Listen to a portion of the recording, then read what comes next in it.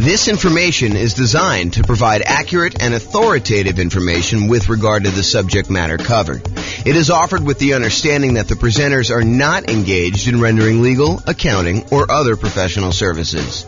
If legal advice or other expert advice is required, the services of a competent professional should be sought. Welcome to the Albuquerque Real Estate Investing and Real Estate Financial Planning podcast. Learn all about investing in real estate in Albuquerque, New Mexico, with a combination of real estate financial planning and modeling with numbers specific to Albuquerque, plus syndicated, more generalized recordings of live and pre-recorded real estate investing classes, not all of them specific to Albuquerque. Be sure to stay tuned after the podcast for a message from our sponsors.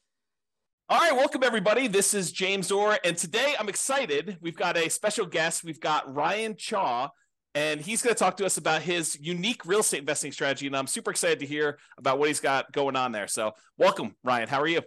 Hey, thanks, James Orr. Excited to be on the podcast, and I'm honored. Thank you. Oh, you're very, very welcome. So tell me about this unique strategy. What's going on? Like, what have you been doing, and how does it work? Yeah, it's kind of like house hacking on steroids. Basically, we'll take a pretty large single-family home or duplex, and we'll add extra bedrooms to the house and rent out to a local college town. So typically, these houses will have 5 or 6 bedrooms, maybe 7 or 8 even, and a 5 or 6 bedroom house. And if we charge $600 a month per student, it ends up being $3,600. A 7-bedroom would be $4,200 or maybe even $5,000 for an 8-bedroom house. And so we provide, really good local student housing, all amenities, really close to the campus. And, we just try to provide really great service and keep our students safe. Yeah, that makes a lot of sense. So basically you're taking the normal house hacking strategy, which is buying a property that you can rent out part of it while you're living in the property, is usually how we think about house hacking. And then so you're deciding to go ahead and take a property and then add additional bedrooms if you can, if it makes sense to do that, and then renting those out. And ideally your niche is really student rentals, to find something around a university, around a college town, and actually rent out to those guys. So is that pretty much what you're doing? Exactly. Yeah. Mainly college town students, but we're also near hospitals sometimes. And so we have fellowships, residencies, all of that.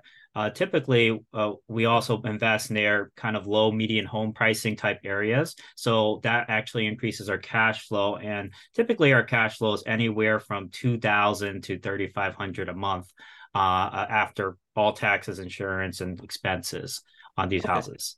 And so, I've got so many questions. So let me first start about how you're acquiring these properties. What are you doing? Are you going in there with typically 20% down? Are you doing like a 5% down where you're owner occupying them and then you're staying in one of the bedrooms yourself? Like, what are you doing to acquire them? Yeah, so I did a 25% down for the most part. I've done it where I bought like a second home and stayed in it for a bit and then rented it out afterwards. That was more of a 10% down. I kind of had to do it out of necessity because I couldn't really come up with the full 20% at that time. But then I also take out HELOCs. I might do a cash out refi, and I'm also partnering up with capital partners who are putting in the down payment for me. And then basically I do all the management work.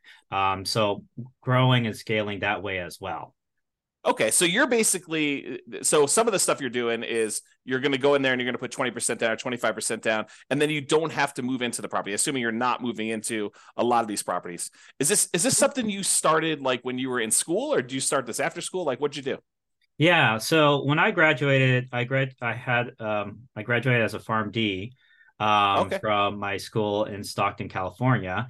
And I just wanted to get started as soon as possible in real estate because I knew it's the best way to create generational wealth.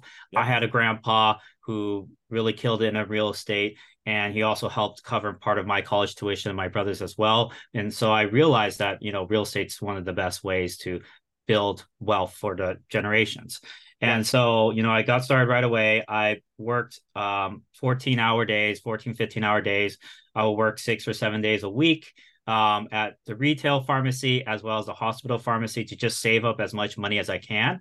And so I basically started off purchasing one property a year, and I kept reinvesting that cash flow. So for the first 6 years or so, I didn't take on any partners. It was all my own W-2 income as well as cash flow for my properties and equity as well. And then eventually I decided, I could go scale much faster. So I partnered up, and this year alone, I purchased 8 properties. And you're still buying them with your own credit yourself? You're partnering and you're primarily the credit guy when you kind of do those deals? Yeah, I usually do most of the marketing.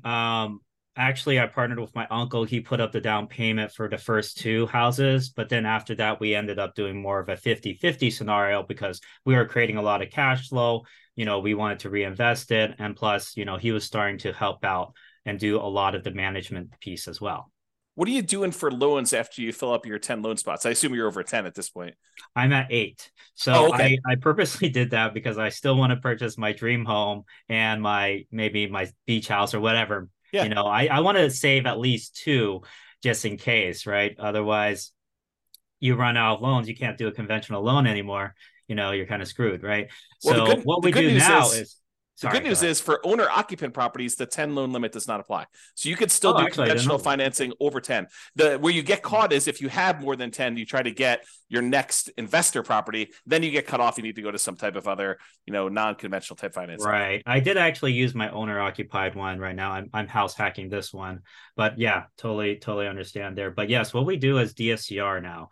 In DSCR, you can use the rental income that the property will generate as long as it covers the debt, the anticipated mortgage payment, monthly mortgage payment. You will be approved for a DSCR loan. It's like a 1.1 times usually the monthly mortgage. And are you seeing mostly 30-year fixed rate financing on those, or are they going to be some type of adjustable rate mortgage with a balloon of some type? 30-year fixed, yeah. I do 30-year fixed. My last one is 8.125%. So it's higher than the investor conventional loan, but not by much, because investor conventional loans, I think they're reaching high 7s, mid 7s right now, 7.5, 7.625, Are you using like a local bank or a national bank to do those kind of DSCR loans? This is actually a national lender. Yeah. I found them through a network that I'm part of called GoBundance. Okay. Very cool. So you said you're managing the properties yourself. And since you're renting the students, are you trying to do like the classic, get the parents to co-sign, and you're doing like a year-long lease, but they're really only there for 9 months? Like, what are you doing for handling some of those traditional student rental type issues? Yeah, for sure. So I always do a lease. If I'm in the middle of the year, I'll do a lease until July 31st. And then from there, I'll do August to August leases. Because a lot of these people who are doing like fellowships and residencies, they're really not taking much summer off anyways. Yeah. Plus a lot of grad students, they're doing research during the summer, so they still need the place to stay. With that being said, if they do not need it during the summer, they can always sublet it to another tenant, like a summer school tenant. And that happens just fine. I'm able to even help them out. I tell them, I can help you out during summer, although it is your primary responsibility. I'll help you out, and haven't really had issues not having like somebody not being able to find a subletter. Like I would say 9 times out of 10, they're able to find a subletter. And so are you co-signing? I would say it depends. So the kids have several ways to pay the rent. They could take out student loans. They can take out, might have financial aid. They might have a job. The most common way is their parents are covering the rent, right? Mm-hmm. So if you have the parents covering the rent, in that case, I will have them co-sign. And what's great about this method is you never have to deal with unpaid rent, because what parent is going to just stop paying rent for their kids' lodging, right? Yes, likely. Well, I've known some crazy parents out there. Maybe you find one that's willing to let their kid go. As long as they have a good relationship. Okay, so that's awesome. So you're not really having the need to do the co-signer if you're getting student loans or financial aid, because you think if they demonstrate that the financial aid has a section for room and board, which is the case in a lot of cases. I've even had somebody who paid the full year, never stayed at the house, but the financial aid was covering it. So said, might as well take it. Are you collecting the entire lease amount up front then, or are you collecting it as they pay out with the student loans? I don't even know how student loans work anymore. Yeah, so it's due on a monthly basis still. Okay. Yeah. And does the student loan stuff come out like all in one lump sum, or does it come out in Yeah, like usually monthly? it does. So come out like for the fall semester, there'll be a one lump sum, and then there'll be a lump sum for spring. Usually, it's around August time frame or so that they'll get most of the funds, Okay. or a And little like, bit before. what's a typical like price of house you're doing with this strategy in your marketplace? Yeah, so where I'm investing now, I invest in California and out of state. So I have five in California. I have eight of them or nine of them out of state, one in Alabama, eight in Ohio. So the price in Alabama was 210,000. We're renting that out for 4,200 ish, a little bit more. I think 4,250 Okay. per month. And then for Ohio, I will buy the first one we bought was 210,000, and we rented that out for $3,750 per month. So the Okay. cash flow on that was around 2,300, 2,500 a month. And the cash flow on the Alabama one is around I think it's a little bit over 3,000 a month or so. Okay. And when you're qualifying for the loans, is the lender using the student like the student rental income, or are they using more of a traditional rental income in order to qualify for the loan? Yeah, so that's a very good question. So if you do a DSCR type loan, to get qualified, they will estimate what the market rent is. They're not going to assume that you're going to rent by the room. And sometimes, like if you do a refinance through a DSCR, they prefer to have a traditional lease. So you would have to have everyone sign on like one lease. But for conventional, they're actually okay doing a refi and taking 75% of your rental income. Usually 75, sometimes 100% if you actually report it on your tax returns. And as long as the conventional lenders, usually this is in most cases, as long as they see 1 year leases, they will still take that rental income. And they might take off 25% of it at most, but they'll still use it for sure. Okay, that's super interesting. Have you ever had, because I assume you do some like teaching of this strategy to some of your kind of like students and their partners to kind of help people do this. Is that right? Yeah, Yeah. definitely. Do you have people ever utilize like a variation of like a cross between the nomad real estate investing strategy of buying a property, moving in, living there for a year, and Mhm. then after the year converting that to a rental and kind of repeating sequentially in order to acquire their rental properties that way? And of course, the benefit is the 5% down owner occupant loan, and the better interest rates than you would get if you're doing like these DSCR and or investor type loans. Do you have any students who are doing like the move into the property, live there for a year, maybe even while they're in school, get roommates, and Yeah. then convert that one and keep it as a student rental to kind of maximize it? Yeah, definitely. I actually had three students this year at least that have done that strategy. They lived in it for a bit, or maybe, a year or at least a couple months, right? And Yeah. then they rented out to housemates, and Yep. then that's how they got started essentially. Yeah. And they're able to also put a lower down payment potentially. You do have to be careful with those regulations, though. Um, Generally, you do have to stay in it for a year, right? Yep. Unless you have a really good reason not to, like you lost your job or you're Sure. switching jobs, or maybe you had your mom you had to take care of who's sick, whatever, right? But generally speaking, yeah, if you do a house hacking strategy, you want to stay in it for a year. And I'm actually doing that myself right now. This house that I'm living in, I have four other roommates or four other housemates, Yeah. and so my rental income on this one is 3,650 per month, and my mortgage payment is 2,300, and I'm in Sacramento. So So 3650. So you're getting like $910 on average per roommate, essentially, in order to have someone living in that property. Is that about right? yeah, exactly. So 965 for the largest room, 850, 870, and then 830, And is something like this, this. and I assume are you including utilities in your rents, or are you like charging them utilities as well, pro rata? Separate. Yeah, it's separate. Yeah, it's Okay. actually not included. They will divide it by however many tenants there are at the house. But I will cover the vacant room. So if there is a vacancy, I will cover the utilities for that one room. But like, let's say there's five people at the house, the bill is, I don't know, 400 or something like that. Each person would pay maybe $80 a month for utilities. Okay. Have you Um, had any issues with filling a vacancy like mid semester or anything like that? Or like if you don't fill it before the start of a school semester, it's a little harder to fill or anything like that? That's actually a great question as well. So a lot of people worry about that, but that's actually not the case, because there's always people coming into the college. In Mm-hmm. fact, around now, September, October and November, you'll actually see a lot of international students coming in because they just had their visas approved. Okay. And visas, they get approved anywhere from, during the summer all the way until like December, basically. So you have all these students who are coming in finally after their visas approved and, getting started in person learning right away. But before that, they had to get all that situated. So you'll see a lot of people coming in like that. Also, if you're close by a hospital, it really doesn't matter what Yeah. the timing is. But with that being said, there are going to be like a big wave of students that will apply in April, May, and July. And then for spring semester, you'll get a wave around, November, December timeframe. So Okay. there's always people applying. There's even summer school, right? They'll apply Yeah. around March or so. So you'll always get these kind of waves throughout. So don't worry too much about the timing. I actually purchased in the last year, I purchased pretty much a property every other month or so. Okay. Yeah, it was just throughout, and we still filled them all the rooms.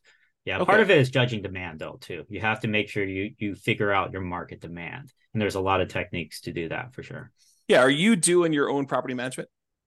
Yeah, actually, I do. I do have this general contractor with my business partner, and he does really great work. He's very reliable, and as long as I have, we have that boots on the ground that we can count on, that understands that we're out of state, so he might have to go the extra mile to make things happen. That once you have that one really good team player, you're set essentially. Okay. Yeah. Are you doing like house rules, and are you like establishing those? Or are you letting them kind of like rule themselves, like Lord of the Flies type of style, or Lord of or the like Flies. what are you doing there for like managing the house while you're away? Yeah, I mean, whoever wins, right? No. Yeah, so basically I send out this kind of like a PDF PowerPoint basically that they all kind of can go through, and it lists out all the house rules, what's the Wi-Fi, what's trash day, all of that type of stuff, right? Okay. Or what do you do if you're locked out? What's the lockbox code? And yeah, basically they get that right before they move in. Okay. Okay, good. Mhm. And so they're doing all that stuff there, and they're able to pretty much self-manage. Are you how concerned, or what do you do about like putting a new person into a house of four other strangers? Are you concerned about that, or how are you addressing No, some of not those too issues? much. Okay. For them, they're okay. This is the reason why it's a good deal for them, right? Okay. The dormitories, they'll charge like $1,900 or $1,200 for a room, and you'll be staying with somebody else. You'll be like bunking with someone Yes. essentially, right? So you're gonna have to wake up to their 7 a.m. alarm, even though you wanted to sleep in whatever on the weekend or Yeah. whatever, right? And you also have to pay for a meal plan on top of that. And so for a lot of students that are trying to save money and parents, right, they'd rather pay more like $600, $700, get their own private room, no bunkmate, right? Yep. And have all of this space and be able to choose their own meals, right? Rather than having to select a meal plan. Plus, they have a full-on kitchen, they have a backyard, they have parking that you don't have to pay for. They don't have to climb like 3 flights of stairs to get to their dorm room, right? So it's very convenient for a lot of people, and it saves a ton of money. You're paying half the price for a lot more privacy. Yeah. And so that's just, a lot better. When I was in the dorms, I shared the communal bathroom was with 30 other students. Yeah. So it Yeah. definitely is an upgrade from that. Yeah. So do you keep a certain ratio of beds to baths? Are you doing like, hey, no more than, one, like two bedrooms per bathroom? Are you trying to keep a ratio of that when you're buying the Yeah, so houses? the max number of bedrooms that can go to a bathroom is 3 to 1, typically. Okay. I know, I mean, my dad, for example, he had like 5 other siblings, and basically they had to all share one bathroom Yeah. along with the parents. So it was pretty messy. But in most cases, people are willing to share with just like two other people. They just Yeah. have to coordinate the shower schedules. And honestly, most of them aren't home. They're usually in class or in lab or studying at the library, right? And Right. so they're only using the restroom to shower and sleep, essentially. Okay, interesting. Mhm. So I know and I'm sure this varies market to market, and I'm sure you do some research on this. In my particular market where I happen to live, we have a occupancy law. It's called Yeah. it's called the 2+1 rule. And so you can only have two people plus one additional person, the two unrelated. So two Yeah. plus one unrelated person living in a particular property. Are you like checking that as you go and do it, or is student housing like exempt from that rule, or what are you doing about that? Yeah, no, for sure. That's a very good question. We always have to bring that up because in certain markets they'll have these ordinances and they'll actually have cases where, student potentially was kicked out because the occupancy limit was Mm-hmm. breached. So it's really important to be aware of the laws in your market. But Yeah. with that being said, there are exceptions you can have. So there's Mm-hmm. something called like a change of use permit, where you can change the use of your house from maybe a single family home to a boarding house or a rooming Yeah. house. There's also a variance, zoning variance. So you could pursue that and get yours basically as a special exception since we're so close to the school, and we're bringing in professional students. Can we go ahead and do this? So the other thing to keep in mind is that limit is per unit. So if you have like a duplex, you can still have, let's say there's 3 unrelated per unit, then that's 6. If Yeah. there's 4 unrelated, that's 8. And sometimes even, for example, University of Alabama, I know if you invest near there, they have this kind of zoning directly around the school that has up to 5 unrelated. And then Yeah. past that zone, basically, I think it's 4 unrelated or something like that. Okay. But yeah, you have to make sure you're keeping up with the zoning laws. But what I would do is contact a local real estate attorney and say, hey, this is what I want to do. Occupancy limits, what can we do about this? Right. Because we're trying to offer, really good student housing. These are professional students, what's the difference between this versus somebody who has like I don't know, extended family? Maybe they adopt like 4 kids, right? It's honestly, I think these laws are discriminatory. Like, for example, if you adopted 4 kids, they're not related.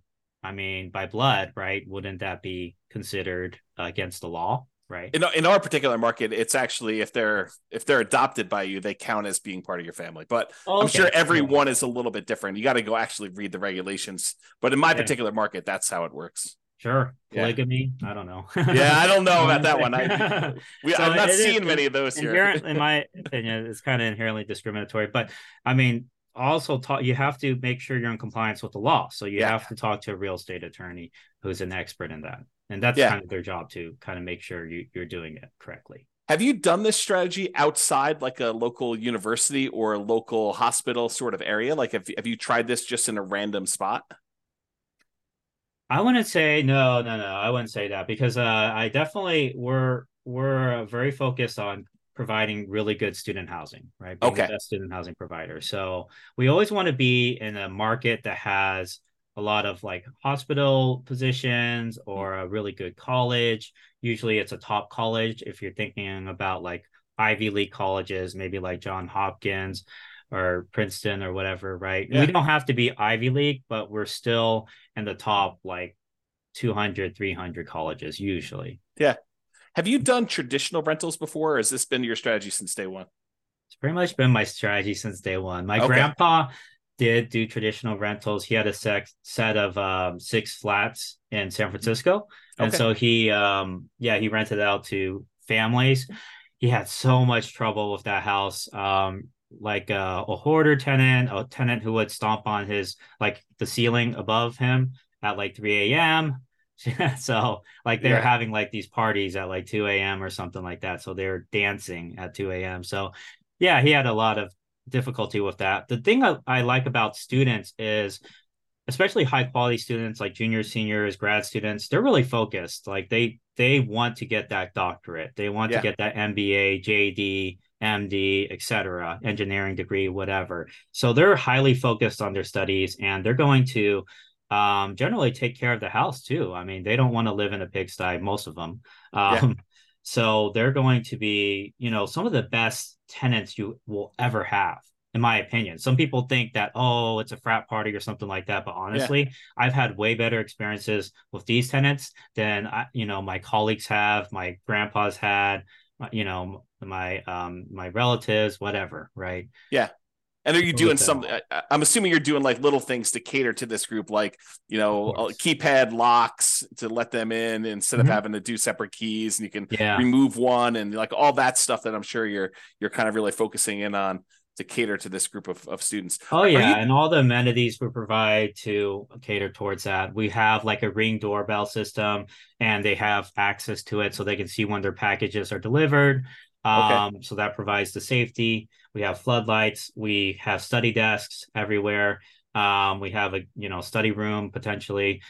So yeah, it's basically very, very student friendly, And and you're that's really good students as well. you're furnishing the house to kind of get it ready for all this stuff. So you have like the central living room's got a TV and a couch and like furniture in there and study desks. I'm sure you just talked about as well. So you're doing a little bit of furnishing. What does it typically cost to furnish a student rental like this? Oh yeah, that's a great question. So it depends on what your budget is. You can Yeah. furnish a whole house for less than $3,000 or less than 2,000 even. If you Okay. go to like, let's say Facebook Marketplace, you can find kind of cheaper mattresses around $300 per full size mattress. So if you get like six of those, that's maybe like 1,800, and then the rest of it you get on Facebook Marketplace. That would be 2,500, for Okay. example, for a six-bedroom place.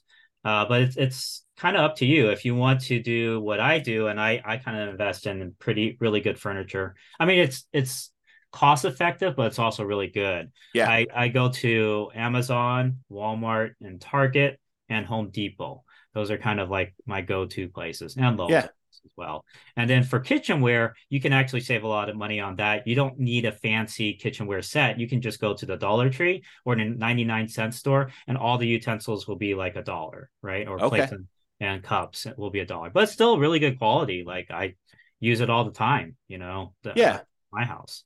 So like the amount of furnishing you're doing, you're providing like a bed, a clothes dresser or something like that in their rooms, the couch in the living room. I'm sure. Are you doing a TV?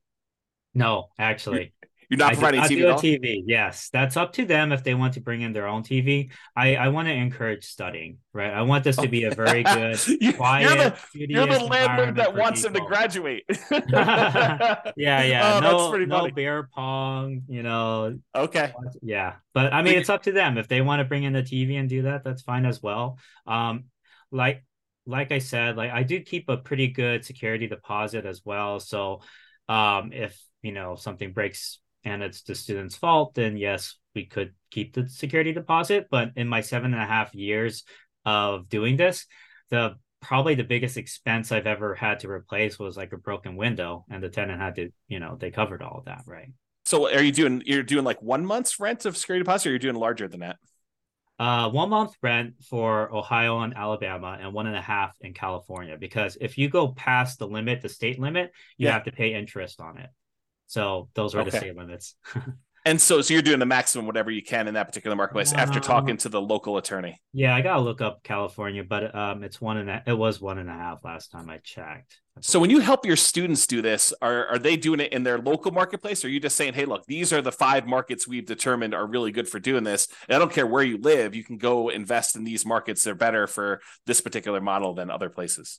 So this model works anywhere. Okay. I mean, I'm in California. I have 5 rentals in California. Yeah. I've probably made at least like I've every house I've had has gone up at least 100,000. So I've Yeah. made at least 500K just from the appreciation over Sure. the 7 years I've been doing this. And that's because it's California, right? Yeah. So it depends on what your goals are. If you're really going for the cash flow, maybe California is not the best. You might be able to get like 1,500. Actually, I did get somebody recently, last month, who got like 2,200 or something, but it was a $600,000 property, right? So you're not going to have as great of a return on it. But still, with that being said, you can still cash flow 1,000 to 1,500 per month on the right properties in California, even during this time.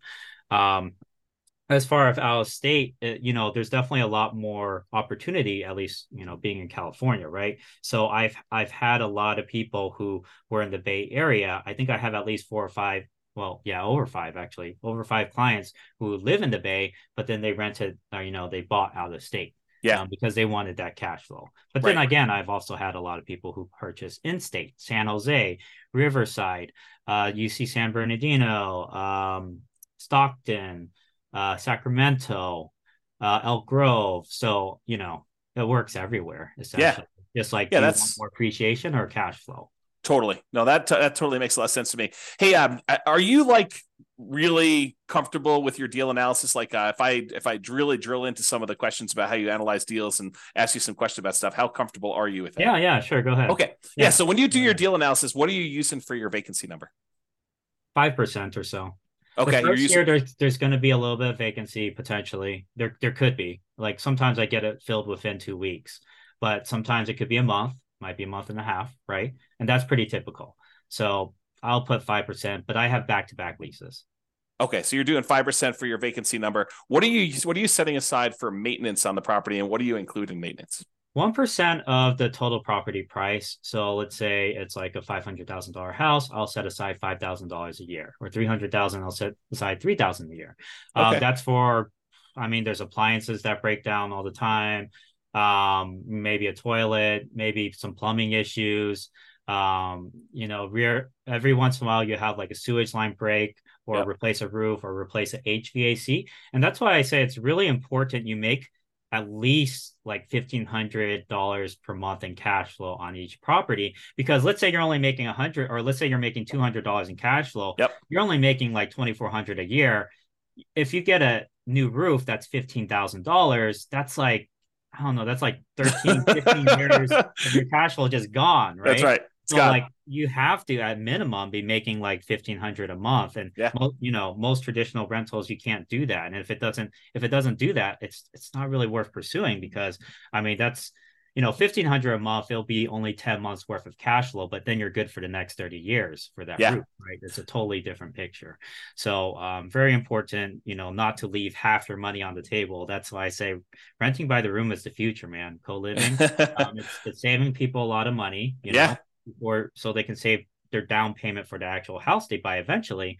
And it's also a win-win situation, because for you have enough cash flow to support the capital expenditures like your roof, your HVAC, the sewage line. Now, with that being said, you definitely want to do inspections like during the home inspection period, because you want to catch all those things right away. I always do a sewage lateral line inspection pretty much no matter what, unless it's like 2000s or something like that, or newer.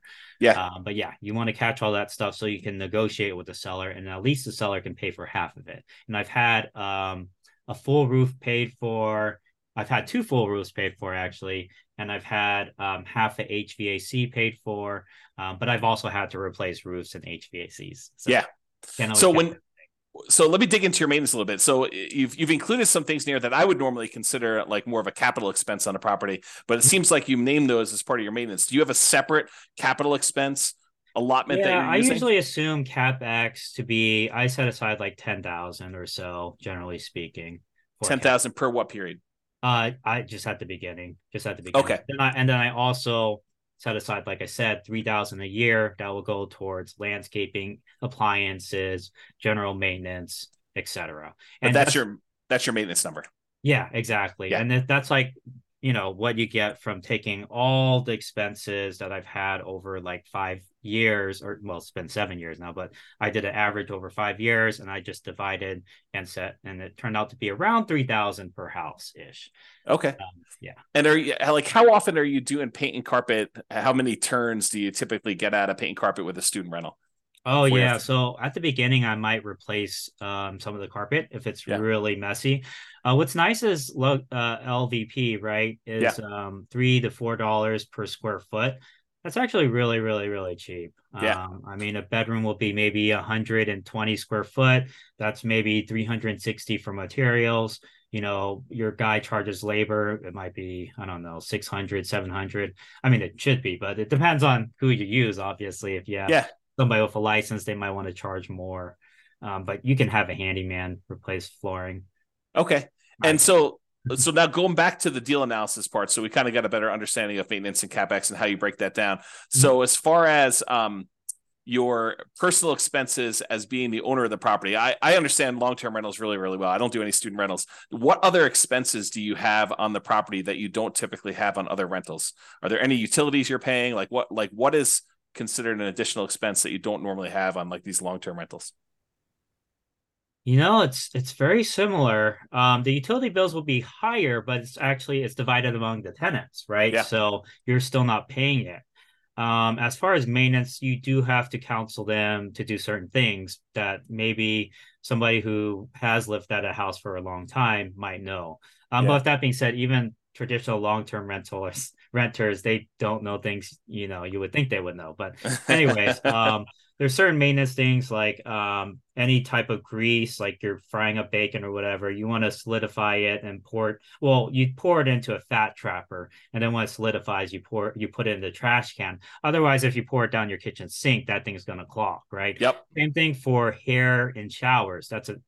Happens all the time, right? Got to get a hair catcher. I also have a kitchen sink hair catcher as well that I purchased that they can, clear out when the hair gets high. But, if they don't do that, I would say 6 to months in, you'll probably have some sort of, the shower's backing up. What do I do? Kind of call, right? So you have to train them how to do these things. And it's all part of kind of like the move-in instructions / house rules.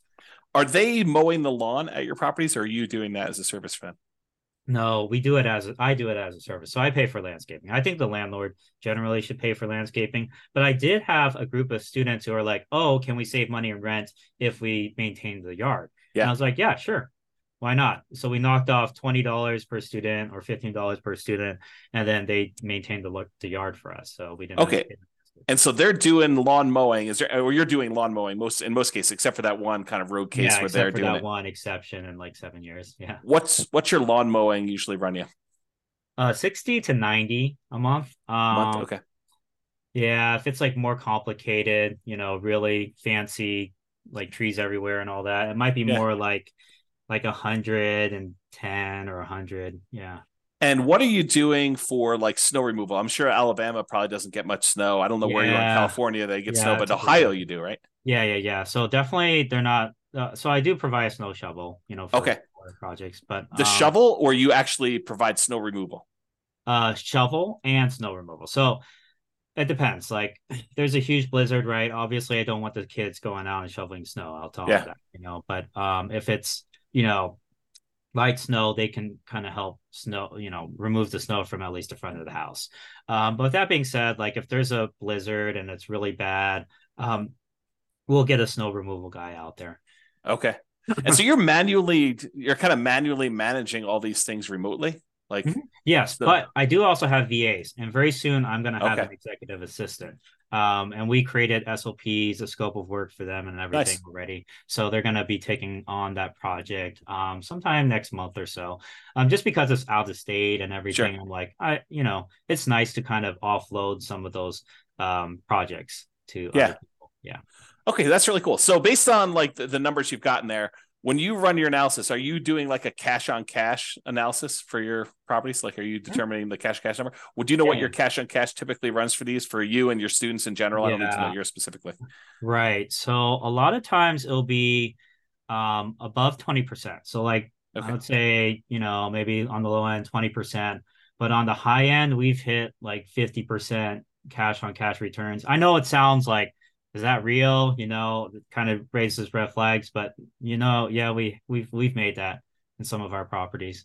Yeah, and when you do your calculation, I'm assuming you are taking into account vacancy and the maintenance numbers that we talked about, and I assume the CapEx numbers you're talking about. Yeah, you always have to take into account all of that. Yeah. And utilities and stuff like that for those. So yeah. Okay, good. So it sounds like there's some pretty good returns to be made here. And at those rates, I mean, paying off the property is can be accelerated if you decide that's your strategy. If you want to go and reinvest things and pay down your loans, or you want to acquire additional units in parallel, I guess you could do that too. You save it for down payments. And exactly. I actually paid down my very first property and then sold it for $437,000 to buy 7 other properties.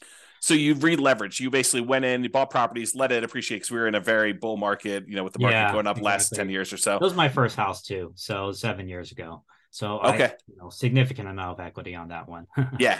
And then you went and sold it, and then did you 1031, or did you just kind of take the money, pay the taxes on it, and then go out and redo it again? Yeah, I would recommend 1031 if you can, but it did require reinvested all of it, and I wanted cash available because we know, the economy. No one knows where the economy is going, but it's good to have cash on hand. So I wanted that cash, so I was like, okay, let's just do this instead. Yeah, are you a big reserve guy? Like, do you think a lot about reserves when you do your rental property stuff? Okay, oh yeah, I always 100,000 in reserves. Where I'm at right now, at least 100,000. Otherwise, it's like, I've seen a lot of stuff go down in houses right after 7.5 years. I guess like at the beginning, if you have like up to four properties, you could probably get away with like 25-30,000 in reserves or so. Unless you want to put everything on a credit card. And there are business credit cards, by the way, that'll do 0% for a year if you're worried. And there's also HELOCs as well, which you don't have to take out until you use it. But so I have all that. But then when you really scale, it's really important to keep a lot of capital in your pocket just because there's just things that come up.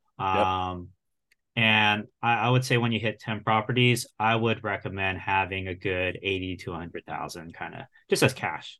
So you think maybe as a HELOC, yeah. So you think of it in terms of a fixed dollar amount and less so in terms of like the number of months of the actual expenses you have on all of your rental properties combined, like like 6 months of reserves as an example versus your $25,000 in your account. You like to think of it in the dollar amount? Yeah, I usually do. Okay. I think about what I might have to eventually replace on each property as well. Sure. Right. And so all of that kind of goes into deciding how much should we keep in reserves. Okay. So you're merging reserves with your CapEx account. Yeah. So a couple of reasons too, like, and we've seen this recently, right? Banks are resolvent. What do you call it? They're insolvent. Insolvent, yeah. Yeah, that's the word. Silicon Valley banks that we talking about. Right, exactly. And that's just how the banking system works, right? If everyone wants their money, they don't have it, right? Sure. That literally is the definition of modern day banking. So, what happened in 2008 is all these people who took out HELOCs and all those banks started demanding, all that money back, right? And so one thing we're doing is pulling on some HELOCs, and we're okay paying some of the interest on that, sure. Just for the peace of mind to have that liquidity, right? Because it's if you pull it out and you put it in another bank, now they can't close the account. But if you paid off that HELOC or you don't use that HELOC, they can just decide to close that account. Totally. It's actually written in the HELOC contract in most cases too. So yeah. If totally. you're a real estate investor, keep that in mind, especially during these times. Good. Well, I'm glad you're doing the reserves. I'm glad you're teaching the reserves thing. Let me ask you kind of like a follow-up question about reserves then. Are you taking into account your reserves as a drag on your cash on cash return on investment? Are you setting aside like saying, hey, I'm acquiring this property. I know I need to have 6 months of reserve. So my total amount invested is my down payment plus my closing costs plus, my rent ready costs in order to get all the stuff ready to do it. Plus now I know that I've got 6 months of reserve. So I'm taking that into account when I do my analysis. No, I'm not including that in the cash on cash return, if that's what you're asking, because I'm not dividing by 100,000 in reserves. I'm dividing by the down payment plus the closing costs plus the renovation costs. Yeah, and I guess when you have 100,000 that you're spreading out across 10 properties, you probably wouldn't allocate the full 100,000 to a new purchase anyway. But I was thinking if you do that, like say, hey, in order to acquire this new property, the lender is going to require I have 6 months worth of reserves for this particular new property that I'm doing. So I'm gonna say, hey, look, I'm setting aside the 6 months of money. I need this money in order to make the investment. So in order to calculate my true cash on cash return on investment, I really do need to take into account that I got this 6 months worth of reserves drag, and I can count that these 6 months of reserves is in whatever it is, your savings account or CD or the stock market, even if you're willing to keep that kind of like there, and you can count that return as part of your overall return, but when you're saying you're doing your cash on cash number to the 20% or whatever the really rough number we think you can do for, it's a range obviously, but you're not taking that into account there, right?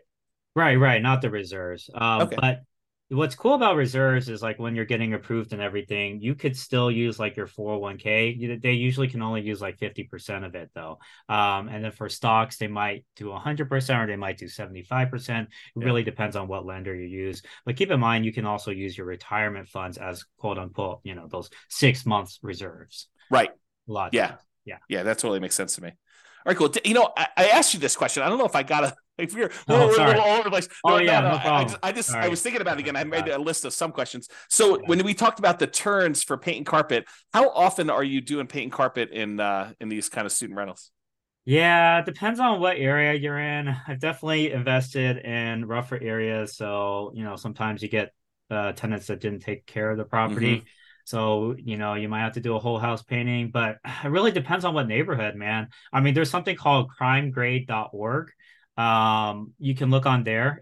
I would say it's pretty accurate for reporting, what areas have a higher crime versus others potentially. Yeah. And then if you invest in more like yellow or green areas, you'll have houses that are probably more well kept together because Mm-hmm. it's just, everyone's high income there. They're keeping, they're paying money to repair their properties as they go along. Yeah. But I've also bought ones where we've had to, do a whole house, you know, like new flooring, new painting for every single room. So yeah. And so, like, how frequently though? Is it like every 3 years? I mean, I realize there's a range, but is it like on the low end, you should be able to get 2 years at a minimum, even if it's in a rough neighborhood, and then in the really nice ones, you may be able to do it for 5 years or 6 years, Oh, or I see what you're saying. yeah. Yeah. Ever since we've replaced with the LVP, that's a very good product. So we haven't had to replace it a second time over Okay. the like 8 years, 7.5 to 8 years I've been doing it.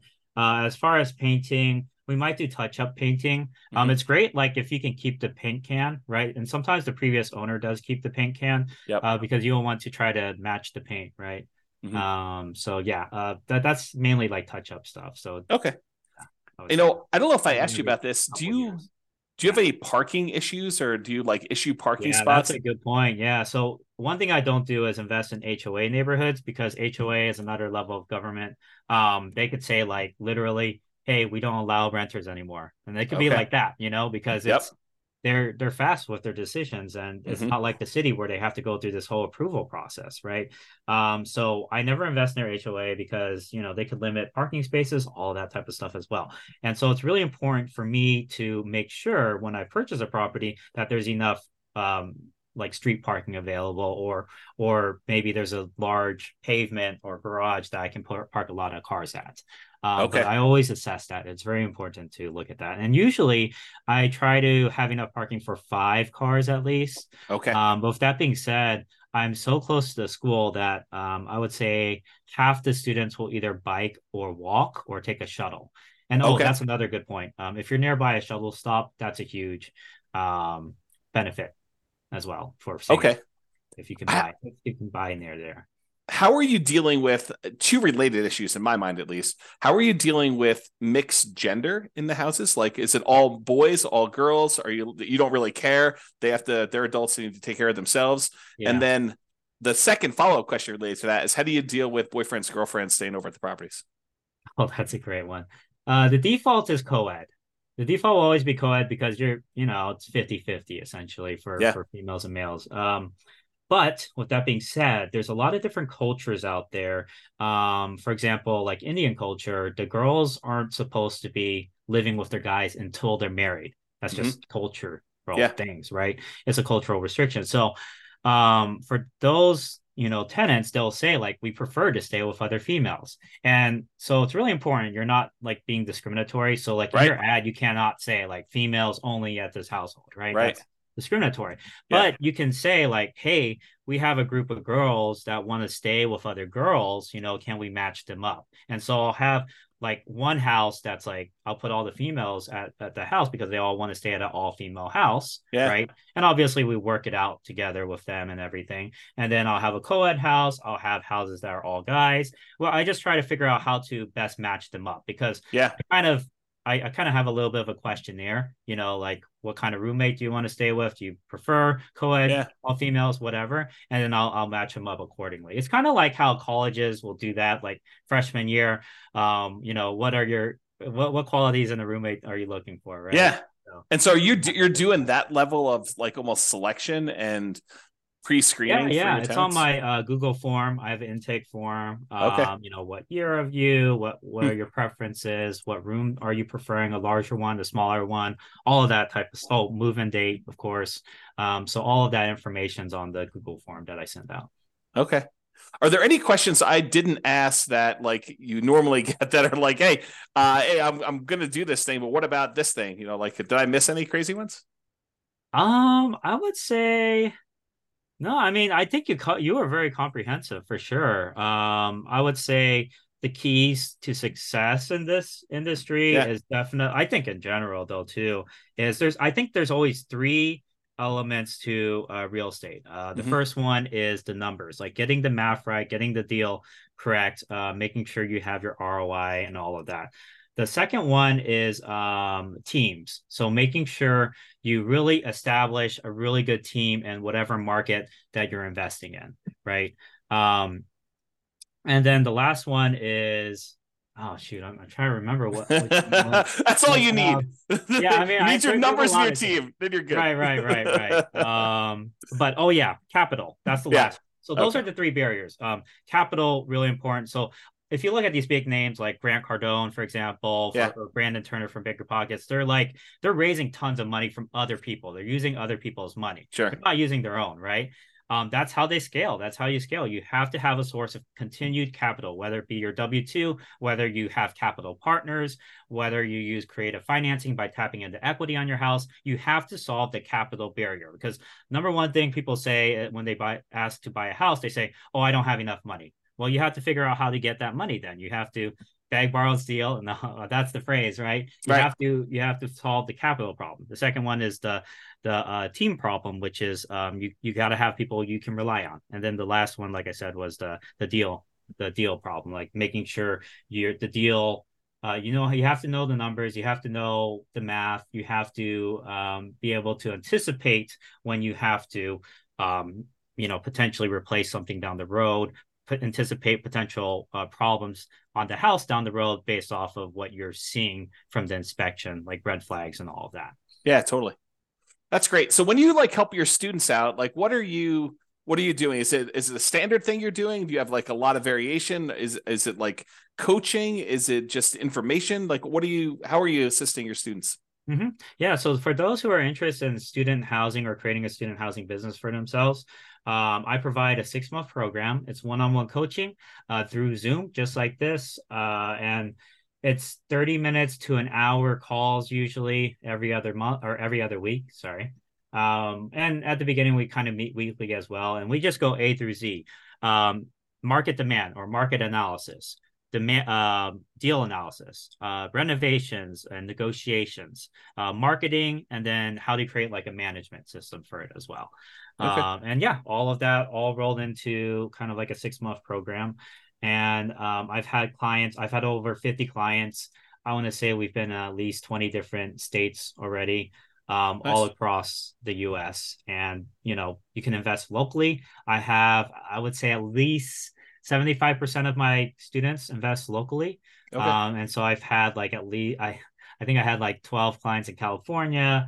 I've had clients all over the US for sure. So it Okay. works in Awesome. every market. Well, that's really cool. So yeah, I definitely appreciate you coming on. Is there any last minute thing you want to do? I'll definitely put the link. You have something for people that are interested in learning more about this. I'll put that link in there. Did you want to put out a web address or a phone number on the Oh yeah, audio as yeah, for well? sure. Yeah. Yeah, so my the best way to reach me if you're interested in student housing, I provide this free PDF guide that kind of gets you started on it Yeah. and shows you it compared to other methods. That's at www.newbierealestateinvesting.com/guide.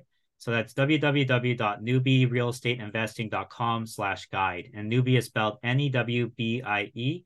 And you'll also get, if you sign up for that PDF, you'll get regular emails from me about all the mistakes I've made, some of the things I'm doing currently, some of the strategies I found work really, really well. And yeah, it's just free information.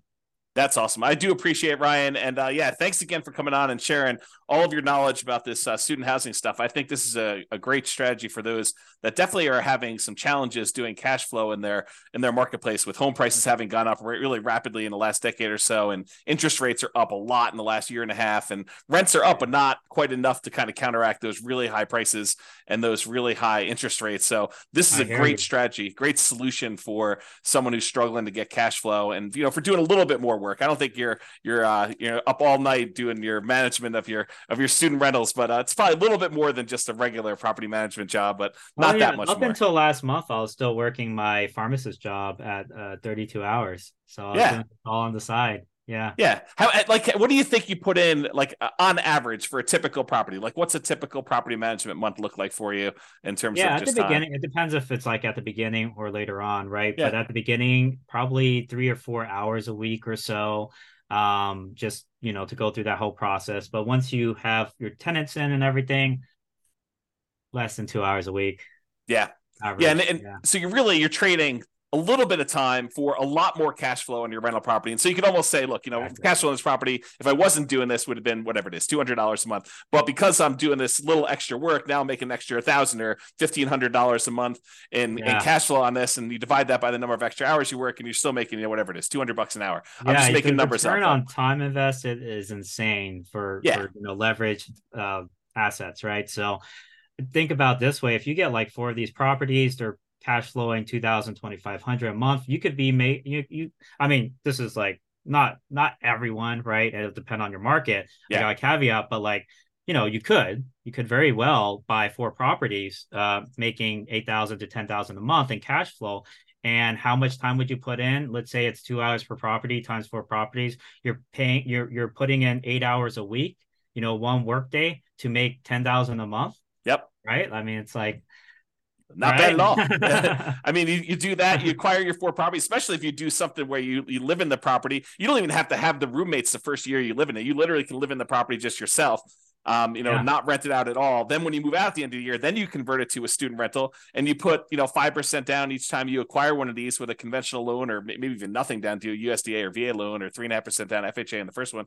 And then you got these, for 20% down on one property. If you do it over 4 years, where you put 5% down each time and move into the property, live there for a year, and then convert it to a rental for the amount of you had for one down payment on one rental property. Now you acquired 4 of these, and you got $8,000 a month in cash flow. If you can do the $2,000 from the rentals, and you're done. A 4-year process, you acquire it all, and you're ready to go with your student rental empire, and you do a little part-time until you get a little bit more cash flow. Then you hire the property manager. You hire a VA or 2 to kind of oversee the whole business for you, right? Yeah, exactly. Work on that team, right? So it's only those 3 things, right? Get the math down, get the capital problem solved, and then get the team problem solved. The system/team problem. Yeah. That's awesome. Well, I really do appreciate it, Ryan. Thanks so much for coming on. It's been great having you. Thanks so much. Bye-bye for now. Thanks, James. With home prices up, mortgage interest rates up, and rents up, but not quite enough to counteract the higher prices and interest rates, cash flow on rental properties in Albuquerque is harder than ever. Book a call with the Real Estate Financial Planner to apply our proprietary 88 strategies to improve cash flow on your rentals. See the show notes for a link to schedule your call and improve your cash flow today. If you're a real estate agent, lender, or professional in Albuquerque that wants to help our real estate investor listeners, consider reaching out to learn about collaboration opportunities with this podcast. We'd love to add more value to our listeners by having you assist our investors buy, sell, and finance their real estate investments. See the show notes to schedule a call to discuss collaboration opportunities.